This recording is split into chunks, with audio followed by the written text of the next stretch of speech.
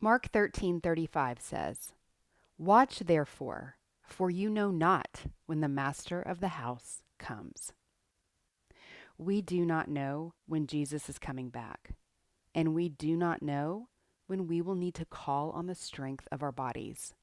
Being faithful in our practices is the name of the game.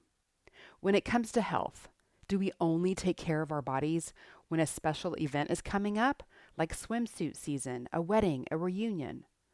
Or at all times, because it's the best thing for our holy house? We never know what will come upon us, whether it's an impromptu beach vacation, a scary medical diagnosis, or a national health crisis.